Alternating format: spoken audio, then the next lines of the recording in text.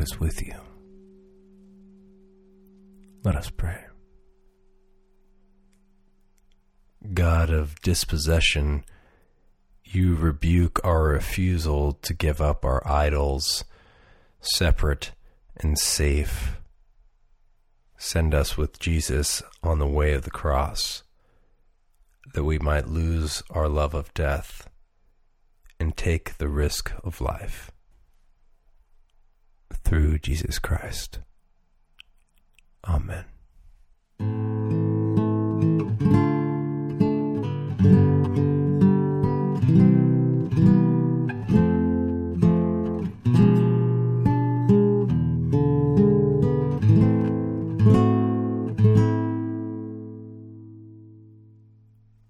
Francis Allen and Iberia Hampton left Louisiana in the 1940s and moved north alongside 6 million other African Americans in the Great Migration from southern farms to northern cities between 1916 and 1970. Francis Allen and Iberia Hampton settled in Chicago's West Side. They both found work at Argo Starch Company. With decent jobs, they soon had 2 boys, Bill and Fred. Fred was an exceptional boy. At 10 years old, he started hosting weekend breakfasts for other children from the neighborhood. He cooked the meals himself. In high school, he led walkouts calling on officials to hire more black teachers and administrators. In 1966, when he was just 18 years old, Fred Hampton became an NAACP youth organizer. From a community of 27,000 people, he formed a youth group of 500 members. He worked to get recreational facilities established in the neighborhoods and to improve educational resources for Maywood's impoverished black community. In 1968, he joined the Black Panther Party after being attracted by the party platform, its 10-point program, and the combination of black self-determination and a critique of class and economics. As Hampton rose to prominence in the Illinois Black Panther Party, he worked tirelessly for the black community. He expanded the breakfast program for children. He started free healthcare clinics. He was an incredible speaker. Though only 20 years old, he rallied crowds of thousands. While working for the liberation of black Americans, Hampton also broke down cultural barriers. He brokered a non-aggression pact among Chicago's most powerful street gangs.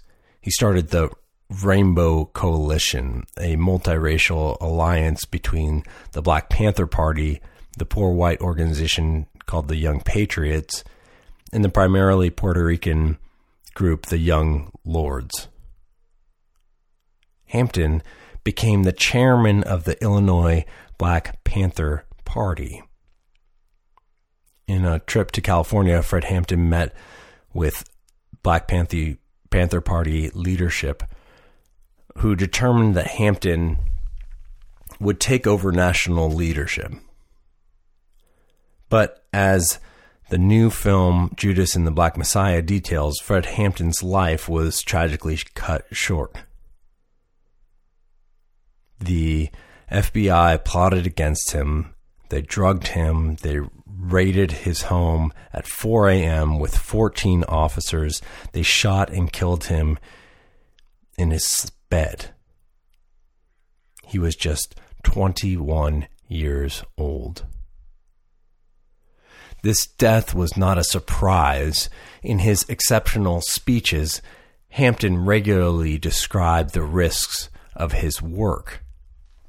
He predicted, "I will die for the people because I live for the people.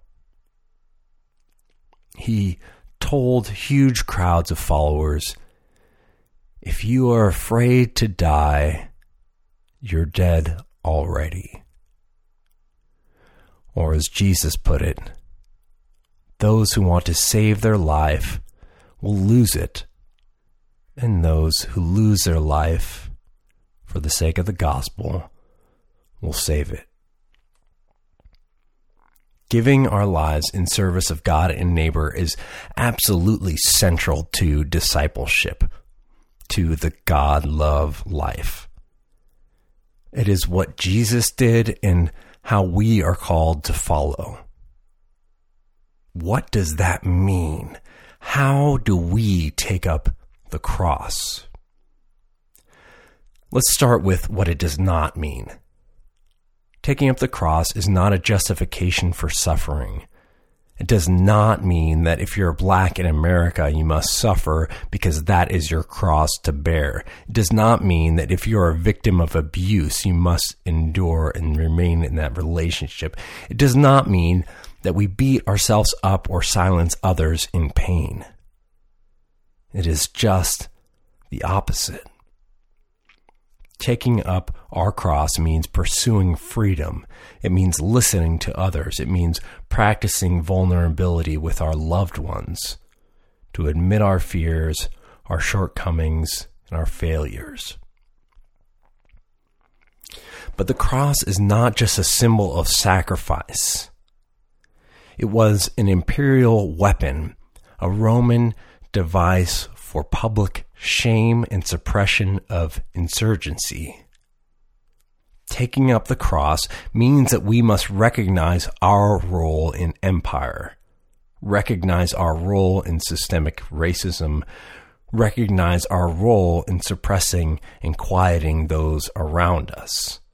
This is not charity, as Australian Indigenous activist Leela Watson reminds us. If you have come here to help me, you're wasting your time. But if you have come because your liberation is bound up with mine, then let us work together. This week I listened to the fantastic podcast discussion between President Obama and Bruce Springsteen.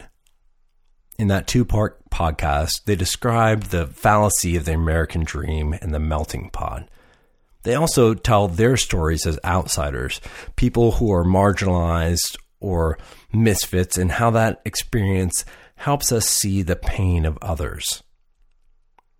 The American dream presupposes equality and suggests that suffering and flourishing are merely the product of work.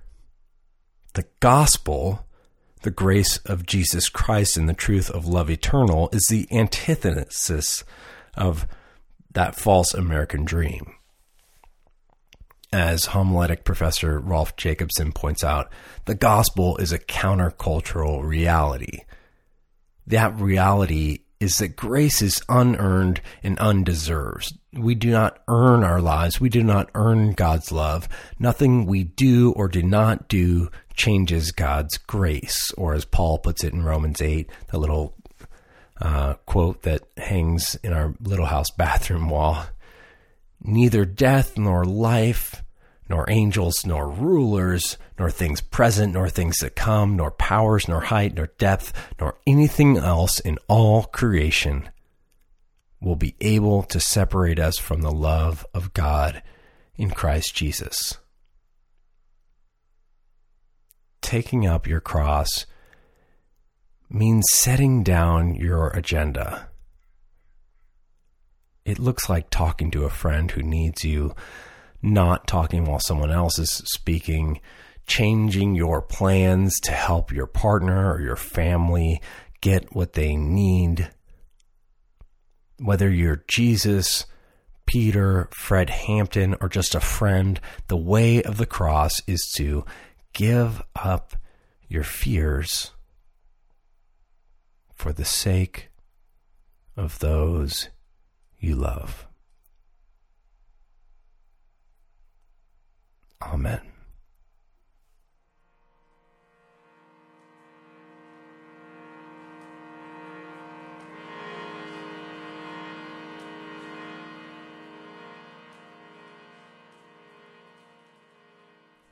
The mustard seed this week for the final Sunday in Black History Month, and as we transition into March, our mustard seed is to check out the PBS series Black Church.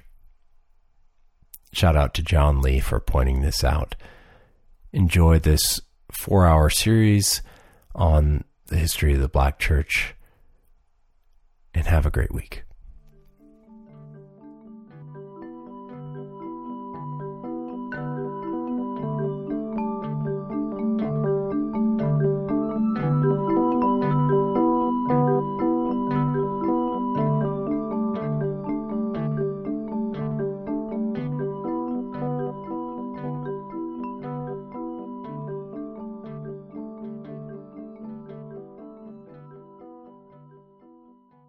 With trust and hope, we turn our hearts to God in prayer.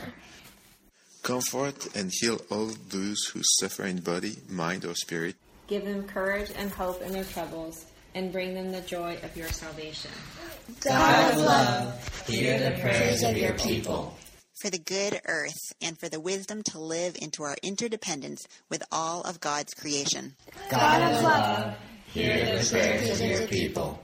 For the poor and the oppressed, for the unemployed and the destitute, for prisoners and captives, and for all who remember and care for them. God of love, hear the prayers of your people. Guide the people of this land and of all the nations in the ways of justice and peace, that we may honor one another and serve the common good. God of love, hear the prayers of your people. For deliverance from all violence, oppression, and degradation. God of love, hear the prayers of your people. For the good work of this community, may our roles be uplifted by one another as we do healing work in Isla Vista and beyond. God of love, hear the prayers of your people. We pray for all who are struggling to get the COVID vaccine, those who are in need. We pray for those who are struggling through the coronavirus pandemic, especially those fighting addiction. For all of these we pray. God of love, hear the prayers of your people. God of love, hear the prayers of your people. All that we have asked faithfully, grant that we may obtain effectually to your honor and glory. Amen. And now we pray the prayer that Jesus taught us, saying, Our Father, who art in heaven, hallowed be thy name. Thy kingdom come, thy will be done, on earth as it is in heaven. Give us this day our daily bread, and forgive us our trespasses, as we forgive those who trespass against us. And lead us not into temptation, but deliver us from evil. For thine is the kingdom, and the power, and the glory, forever and ever. Amen.